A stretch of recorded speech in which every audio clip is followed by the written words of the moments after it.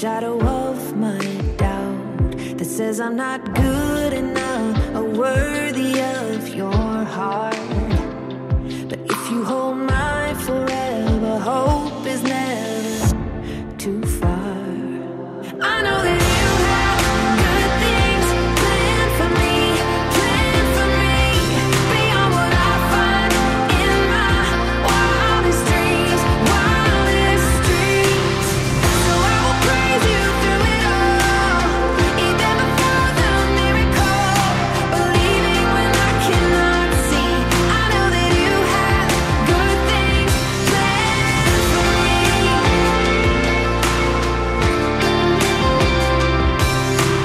Infinitely greater than what I think is best. My future is surrendered, so today I can rest. 'Cause you say I'm good enough and worthy of your heart.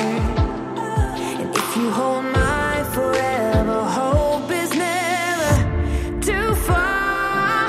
I know that you have good things planned for me, beyond what I find in my wildest dreams. So I will praise you through it all, even before the miracle, believing when I cannot see. I know that you have good things planned for me. Yes, you do. Yes, you do.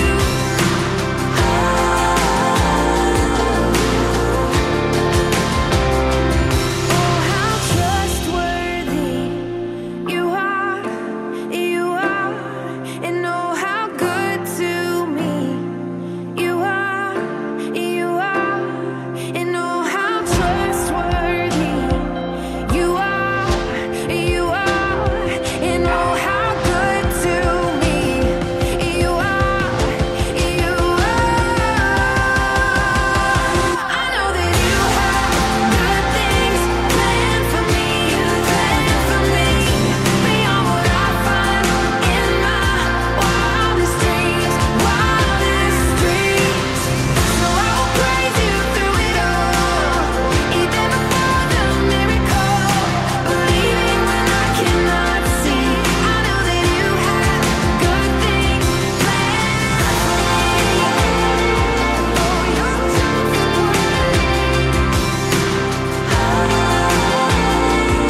I know that you have good things planned for me.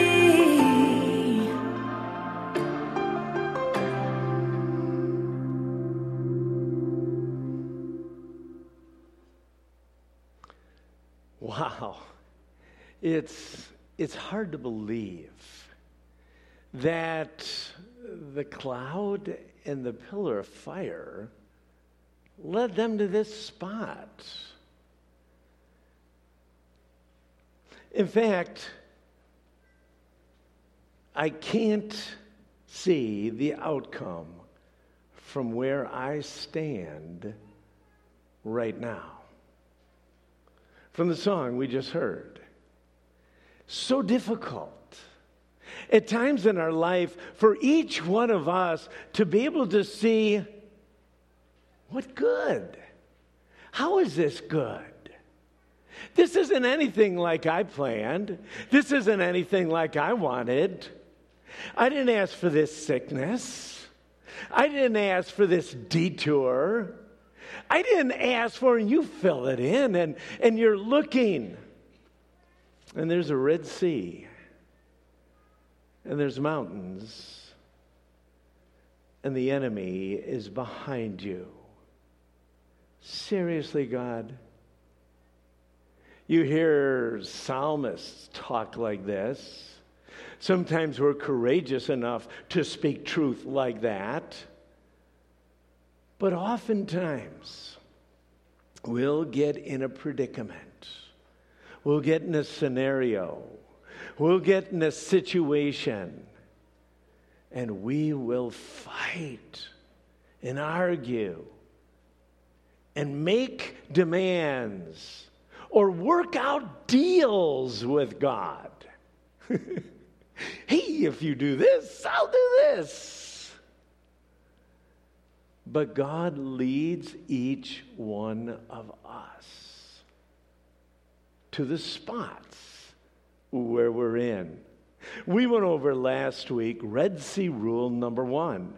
God directs our footsteps so he can display his glory. Now, there were some active discussions in groups this last week because the principle either riles you up or comforts you. It's one of the two. It just does. But God has you and I in the right spot. So the idea is be more concerned about God's glory than our relief. His promises, he is faithful. All the way through our praise and worship today, we were focusing on God's faithfulness. God is true. God will walk with us. But Pharaoh is ticked. Let's pray. Let's pray. Lord, I guess that's an understatement. He was angry. You worked some amazing things a couple millenniums ago. The children of Israel had just experienced unbelievable relief and saw you in action. But God, they're in a tough spot. They remembered all the things that you had done, but they're in a tough spot. They wondered, will you come through? Oh God, so many of us are there at times, and so many of us remember those days, and so many opportunities to be able to trust you in spite of circumstances. And so we argue, and we do work deals, and we try our best to trust you, but sometimes the enemy wins. God, that's what we're going to be talking about today. We don't want the enemy to have any strongholds. We don't want the enemy to win. We don't want to be focusing, well, what's behind us at all. In spite of the army, in spite of the horses' snorts, in spite of all the armor that's glistening, in spite of the spears and the arrows, in spite of the chariots, we want to focus on you. So we come to you today to hear from your word, to be strengthened, and to be encouraged. God, you are an amazing God. We do love you. And we repent of our lack of faith at times. We do. For you don't deserve it, and you don't, I guess, in some ways,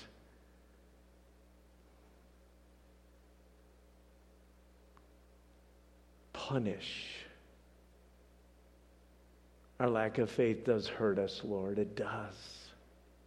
So strengthen us today. We know you love us. We know you're in control. We know you are the sovereign. Help us believe that. In Jesus' name, amen. You know what? I'm going to keep praying. Something else came to my mind. Father, I think the enemy does have a stronghold. Not only here at times, but all over our world at this time. I think the enemy, it feels like the enemy is gaining ground. So I pray for our teachers downstairs, that you would give them wisdom and help them work with our children and give them a unbelievable sense of who you are, that their little minds and faith would grow. I pray, Father, for the churches in this area and the churches in this country and the churches all over the world. We pray, dear God, that they would represent you well and preach your word, and that the enemy and their strongholds would be destroyed. That faith would get stronger in spite of situations and circumstances. And we pray for Grace Point Church, and we pray for Northbridge, and we pray for New Hope. Father, I pray today that you would give us fresh eyes. That's what I would pray. And we pray these things in your Son's name. Amen. Amen. Who knows? I may stop halfway through and still pray, But realistically, I'd like you to turn your Bibles with me to Exodus 14. And we're going to continue our story. The series is found in Exodus 14. And I'm going to start reading at verse 5. You can follow along up on the screen behind me if you don't have your Bibles. Verse 5. When word reached the king of Egypt that the Israelites had fled, Pharaoh and his officials changed their minds. What have we done, letting all those Israelite slaves get away, they asked. So Pharaoh harnessed his chariot, called up his troops. He took with him 600 of Egypt's best chariots, along with the rest of the chariots of Egypt, with each its commander. The Lord hardened the heart of Pharaoh, the king of Egypt, so he chased after the people of Israel, who left with their fists raised in defiance. The Egyptians chased after them with all the forces in Pharaoh's army, all his horses and his chariots, his charioteers and his troops. The Egyptians caught up with the people of Israel as they were camped beside the shore near Pi-Hahiroth and across from Baal-Zephon. As Pharaoh approached, the people of Israel looked up and panicked when they saw the Egyptians overtaking them. Pharaoh changed his mind. Well, God knew that, and God was going to use that. Perhaps it was the lack of construction noises that shook up Pharaoh. But honestly, I think it was the multitude of Israelis as they left, clenching their fists and rising up these fists in defiance of Pharaoh. In football, there's a newer penalty, and it's called taunting. All right? Whether you agree with it or not, and you think, hey, it's part of the game or this or that, this is really what Israel did. They had won, and they were taunting Pharaoh. Well, the rage of the most powerful man on the planet was ignited. The recent plagues, the death of his firstborn, were all distant memories, even though it just happened. He gave the word. He harnessed up his Pharaoh chariot, whatever that is, maybe the best and the classiest and the fastest and the most equipped. And the army responded. The scriptures tell us that 600 special forces chariots, plus every other chariot, every other horse, and every other soldier. It was an unbelievable display of the most powerful nation on the planet at this time.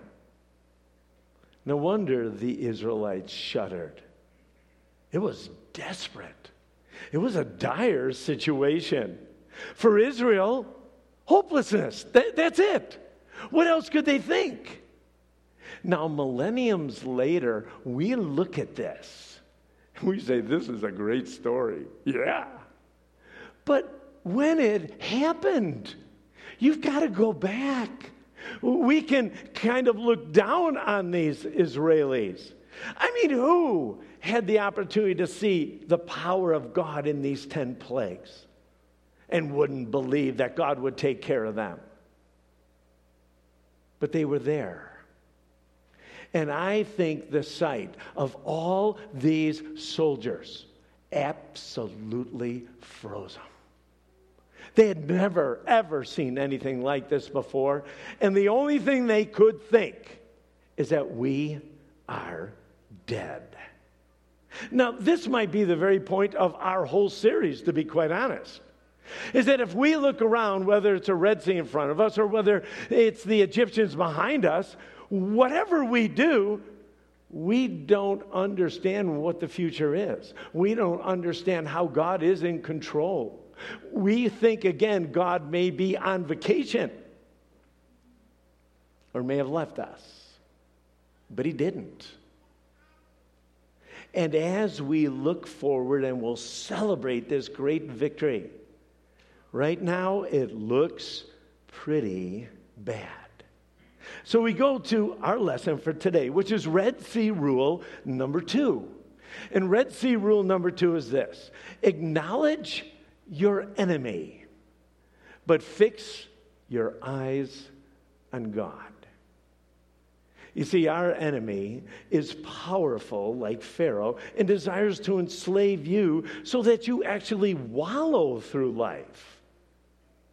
Let's look at the parallels between Pharaoh and Satan. The enemy exists and it intimidates. Now, I want to stop right there because so many of us maybe don't even have a clue that we have an enemy.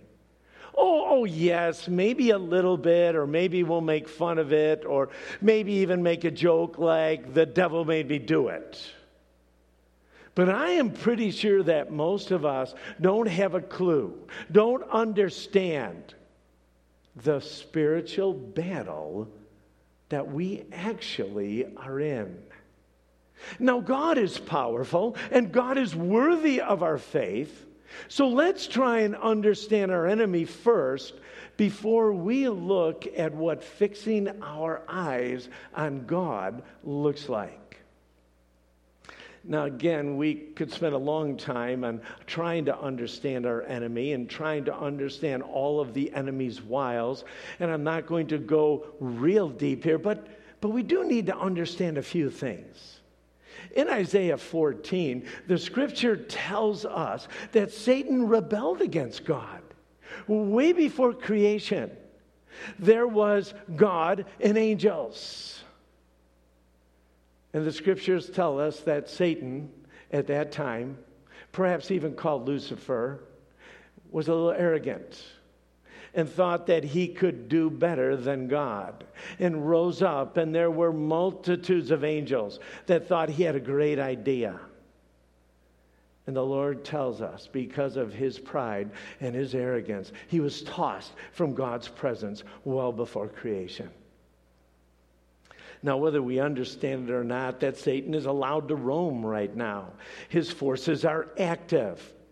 But they will be judged again with all of his army, and he will lose. That's all good news. It is. In fact, in Revelation, and not many of us kind of dip our toes into that book, it's a little bit difficult at times to understand with all of its imagery. But in the last chapters, in chapter 20, verse 10, this is a great verse because it kind of sums up everything that God is going to do to the enemy. And this is what the Apostle John writes. At the end of the age, then the devil, who has deceived them, John writes, was thrown into the fiery lake of burning sulfur, joining the beast and the false prophet. There they will be tormented day and night forever.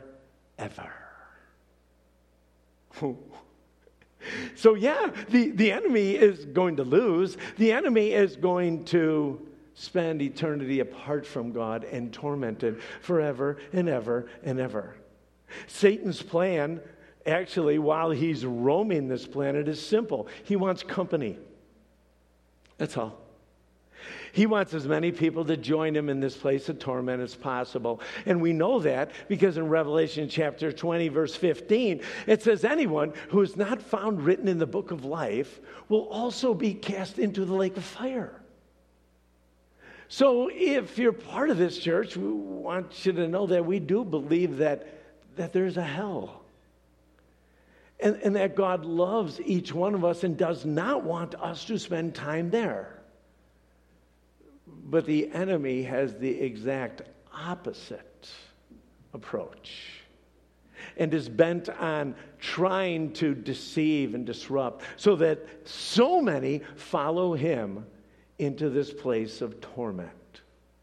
Now, let me just quickly go through the scriptures as they describe Satan. And as they do, it'll help us understand a little bit more of our enemy. The scriptures describe Satan in Genesis 3 as a serpent. And the whole idea of the serpent, at least in this scenario, was to deceive. It was to cause doubt in God's word. The scriptures also describe Satan as a bird in Matthew 13, where this bird came and began to eat seed. Well, the whole idea is that it gets an image, or we get an image of a bird trying to despoil or devastate God's harvest. Every time God's word is given out, he doesn't want it planted. He doesn't want fruit to be bore. So he tries to take it away. The scriptures talk about Satan, our enemy, as a wolf in John chapter 10, who attacks the flock. His whole goal is to destroy them. The scriptures describe Satan as a lion in 1 Peter chapter 5, who tries to devour the flock. Where the good shepherd protects and gives life, the lion wants to destroy and attack the flock. I did say the lion in 1 Peter chapter 5, right? And who tries to devour the flock. But the last image is found in Revelation 12, where the scriptures describe Satan as a dragon. Now, again, we've got enough cartoons around, and sometimes dragons are really cute, and sometimes, you cuddle with dragons with your kids. But this dragon's pretty ugly and pretty scary and tries literally to destroy Jesus. So as we look at the scriptures and just look at Satan, all of these things are destructive. All these things want to steal life. All these things want to destroy. Now, the Apostle Paul acknowledges the enemy's work, and we just finished a study in the book of Acts, but in Acts chapter 13 and Acts chapter 26, and literally in 2 Timothy, when Paul writes to Timothy, the Apostle Paul, in the history and in actual writing, all acknowledges the enemy's work. He doesn't fear the enemy, but he literally wants us to know that the enemy is moving. The enemy is oppressive. The enemy is doing his best to destroy Christians, their faith, and the church. The scriptures also, in this big picture, acknowledge that Satan's activity is happening even right now, whether you believe it or not, and blames Satan for, listen to this, causing trouble in churches. In Romans chapter 16, the scriptures blame Satan for bringing sickness. Not every sickness and not every trouble, but for doing that. In 2 Corinthians chapter 12, verse 7, the scriptures blame Satan for hindering ministry. In 1 Thessalonians chapter 2. In 1 Corinthians chapter 7, the scriptures blame Satan for hurting marriages, dissolving marriages, conflict within marriage. The scriptures tell us that the enemy's activity happens and blame the enemy for idolatry and the worship of idols in 1 Corinthians chapter 10. The scripture blames Satan for the lack of forgiveness for others. It's Satan moving and causing grudges. And we find that in Ephesians 4 and 2 Corinthians chapter 2. This is interesting. The scriptures blame Satan when converts go off course. They choose a different path. He makes this alternative path so seductive. We find that in 1 Peter chapter 4, verse 1. We also know the scriptures blame Satan for having false teachers about. 2 Corinthians chapter 11. And then lastly, at least the last one I'm going to bring up, is that Satan is blamed when church leaders fail and have poor reputations in the neighborhood. And we find that in 1 Timothy chapter 3. Now, what I want to say is this.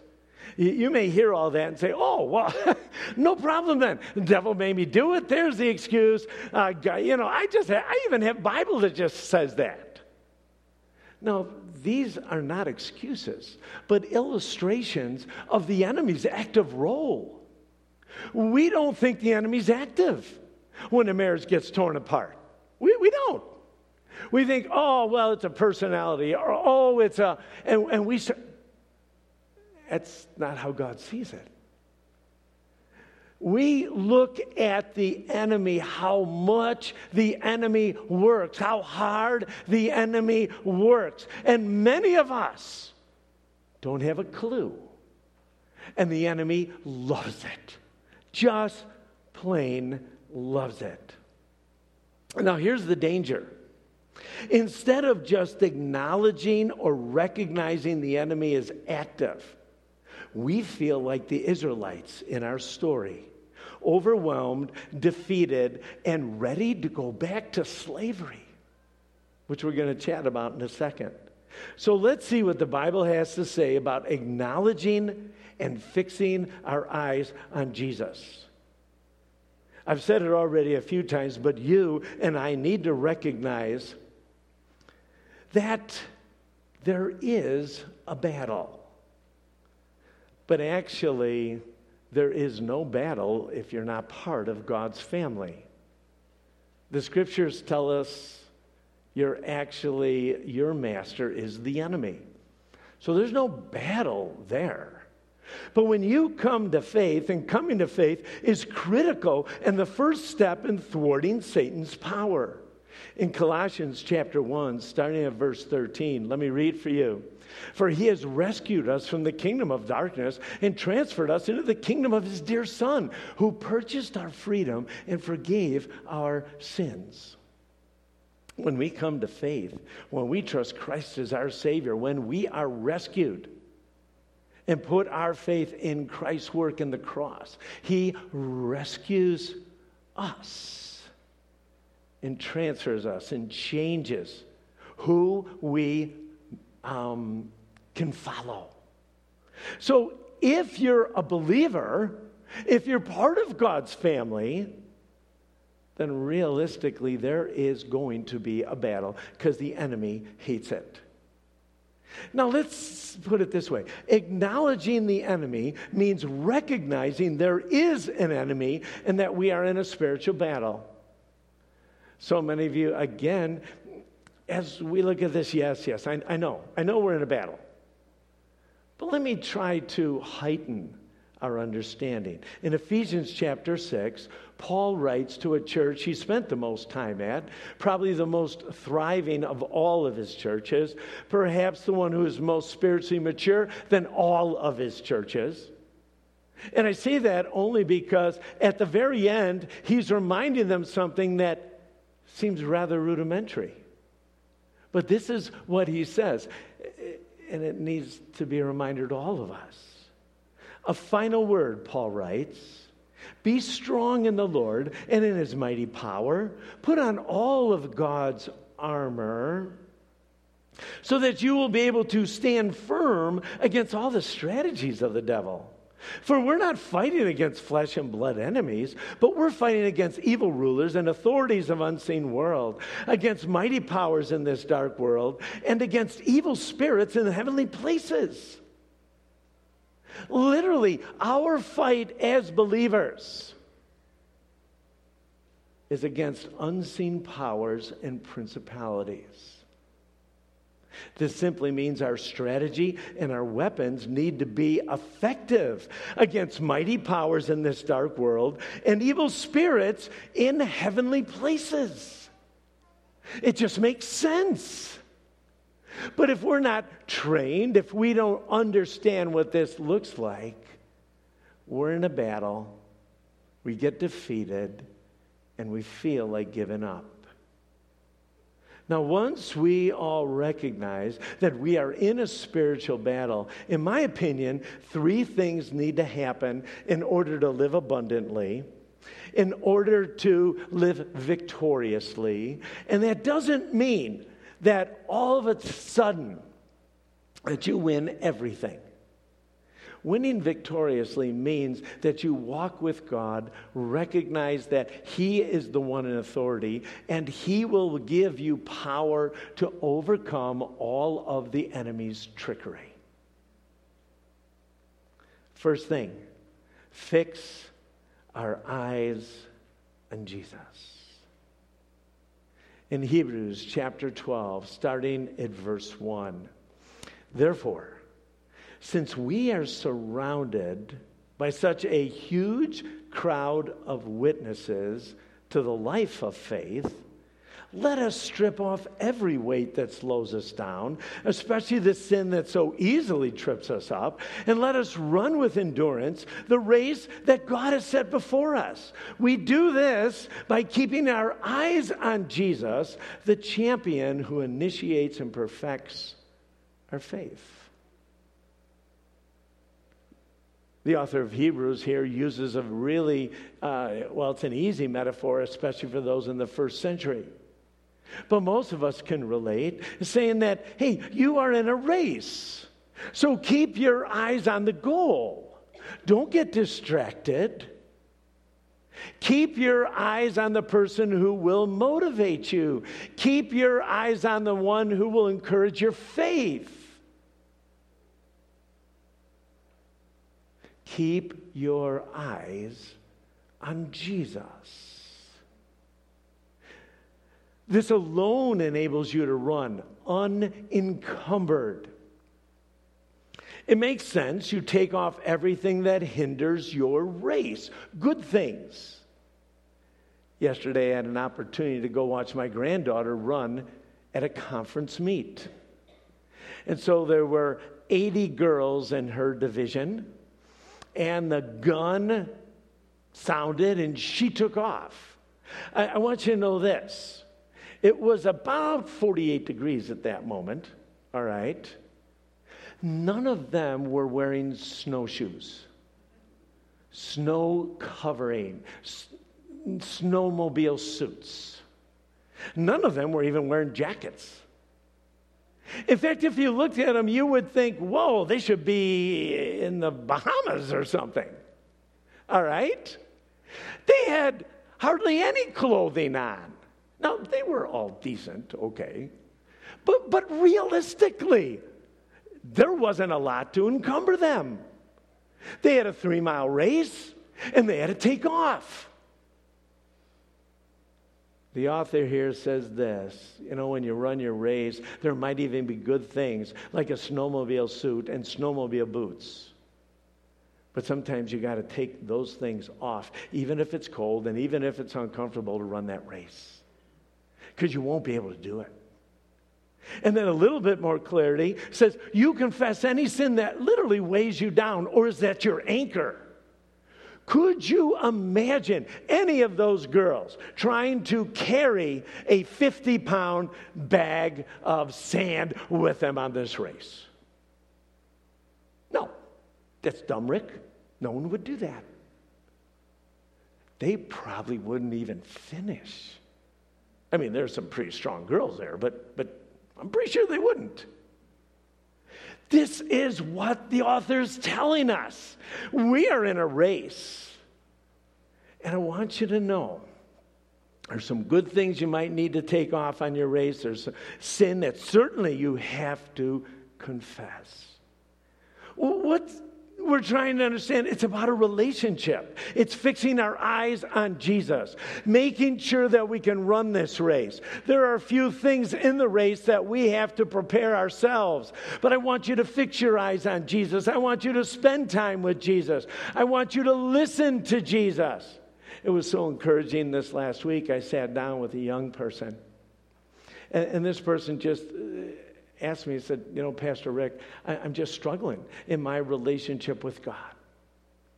Oh, let's talk about this. Let's talk about Jesus. Let's talk about spending time with Jesus. How about you spend time in the Gospels with Jesus? How about you begin to learn more about Jesus? And you'll learn more about God, and you'll hear about His love and His forgiveness and His passion. Oh, this will encourage you. And then spend time listening to Jesus. Don't be so busy. We have to learn His promises. So many of us expect to run the race without spending time with Jesus, focusing on Jesus, without spending time in the Word and not listening to the Word, not understanding His promises, not recognizing what God says to us in life. And so anytime we hit an obstacle, anytime we come up against, the difficulty, we stumble. We forget the promises and forget that God has given us His presence, that the Holy Spirit lives in us. These are all amazing and wonderful things on our race. And sometimes we feel in life we're alone. Sometimes we feel in life, what's the use? Fix your eyes on Jesus. Secondly, and this is huge, resist. Resist the enemy. Stand up against the enemy because you have God's power. Stand up literally, face the wolf, face the lion, face the dragon. And to be quite honest, any one of those things, I could do that. But you're in the woods sometime and you see a lion come up. Most of us are not, no big deal. It is scary. We are trying to figure out how to get out of this, where to go, and what to do. You see, temptation and sin does not have power over us. We've talked so much about the three aspects of salvation, about two circles, and I was thinking maybe I should bring that back again, but I didn't. But just to remind you of this, when we come to faith, we are saved from the penalty of sin. God justifies us because of our faith in the blood. But the second part of salvation, the second aspect of salvation, is that God saves us from the power of sin. We are being sanctified. We are being made holy. God is chipping away the things that don't bring Himself glory. We don't have to serve our old master. Because every time we sin, every time we run from God, it's death. Every time we do that, it's destructive. Every time. So the scriptures tell us this. How do we resist? This is great. And if you want to mark these verses down, I'm not putting them up. I will be reading them to you. But there's a little bit of a theme here. And the theme is this: humble yourselves and acknowledge God's power. Recognize you can't stand up against the lion. Recognize you can't stand up against the power of sin. Recognize that every time temptation comes, if your strength is not Jesus, you will fail. Just recognize that. So the scriptures call that humility. I can't do this myself. I don't care how smart you are. I don't care how educated you are. I don't care how much experience you have. Look at David, a man after God's own heart. Put in the right situation, in the right scenario, he commits murder and adultery. None of those things which are really high on anybody's list. So, How do we do this? We humble ourselves, recognizing that God has got to do this for us, and acknowledge God's power in us. In James chapter 4, starting at verse 7, James writes this, "So humble yourselves before God. Resist, stand up against the devil, and he will flee from you. Come close to God. Fix your eyes on Jesus, remember? And God will come close to you. Wash your hands, you sinners. Confess your sin. Stay connected with God. Purify your hearts, for your loyalty is divided between God and the world. Let there be tears for what you have done.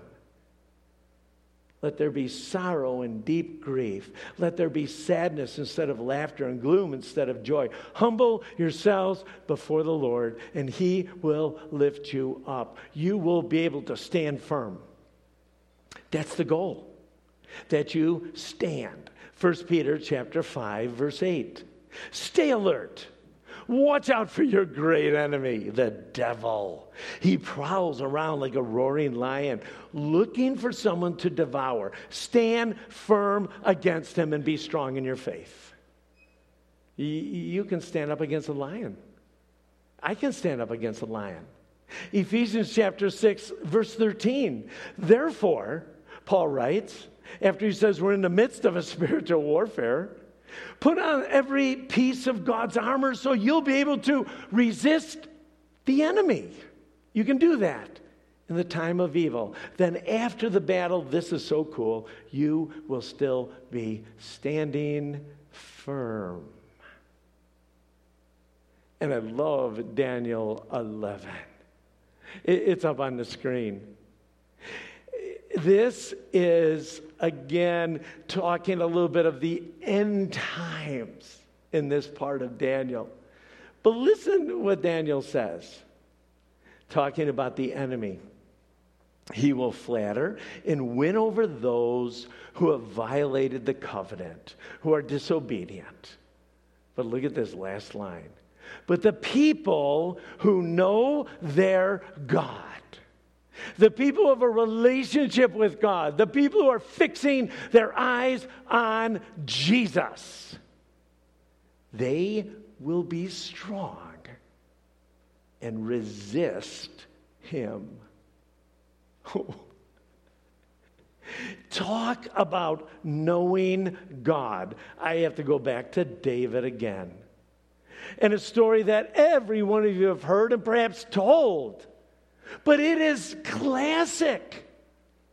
David spent a whole lot of time with God before he faced Goliath in 1 Samuel 17. In fact, even as he talked to King Saul, when he heard the threat, when Goliath was, yapping it out and trying to defy the Almighty God, he goes to Saul, the king, and says, I'll go fight Goliath.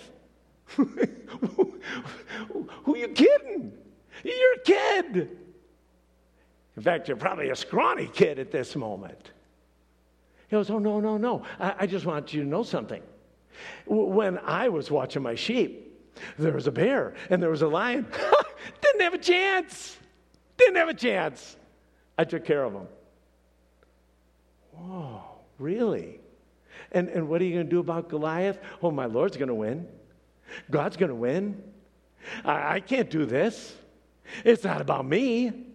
It's about my God. How cool is that? We hear the story over and over and over again, but the principle is there. This young man who knew God, maybe more than the whole army of Israel and certainly the king. He had already had some experience that said, hey, you know what? God never let me down. God didn't do this. God protected me here. I know that. This giant is nothing. This giant looks scary. This giant is scary. But my God is way, way bigger. That's all. David goes up,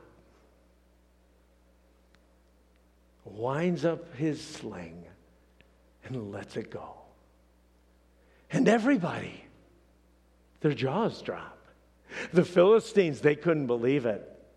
The Israelis said, "Are you kidding? Are you kidding? Look who's standing right now. The shepherd boy is standing." How did that work? Well, it worked because David fixed his eyes on God.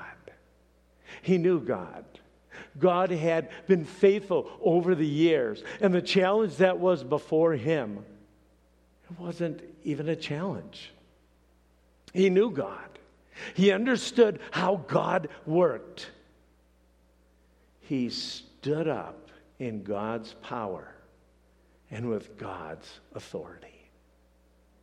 You know what? The Lord doesn't want any of us to live defeated. He doesn't. The Lord knows that the enemy is ruthless and is unbelievably strong. But we can stand up to the enemy and literally defeat the enemy in our life. The third thing that we need to do to defeat the enemy is pray. But I want you to know this, that's next week. And we're going to look at next week and spend some time seeing how prayer literally defeats an enemy. Let me wrap up.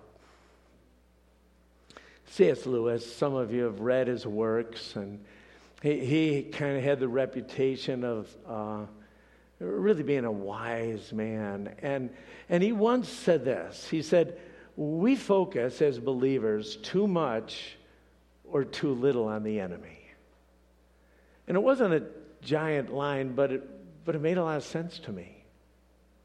I think if we go to either extreme, the enemy smiles. Like we feel so, shall I say, overwhelmed. And that the enemy's behind everything. Or we just don't even care about the enemy. I think there is a happy medium here as we walk with God. We need to acknowledge the enemy, but not influenced or intimidated because our eyes are fixed on Jesus.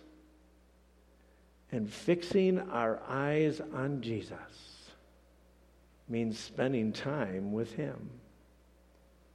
It means resisting the enemy and living obediently with our Lord. You know what I've noticed over the years is that our maturity level creates two scenarios. Well, at least two scenarios. The longer we walk with God, the more battles we have, the more we rely on God, the more we trust God, the more lions and tigers and bears that we defeat, the more giants that fall, our confidence starts to grow.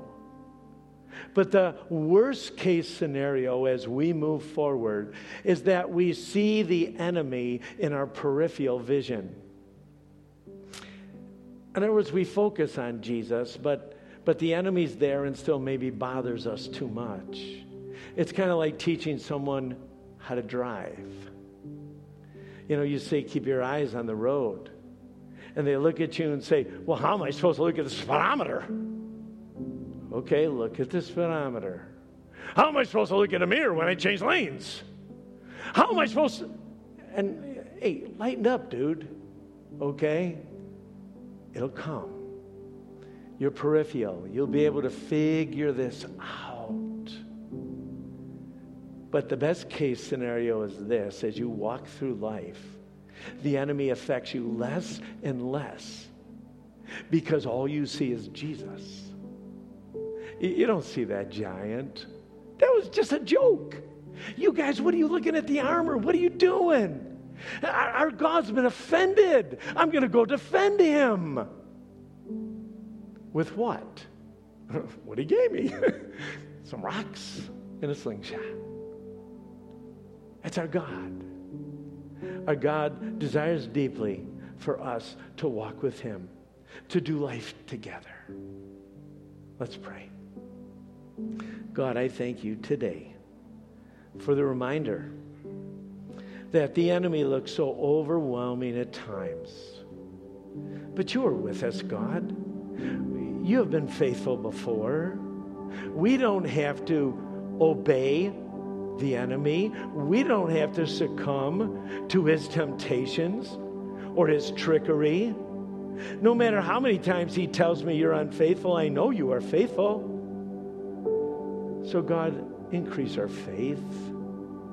Help us recognize that even in spite of terrible scenarios or situations, that you are with us and that the enemy can't defeat us because you are stronger.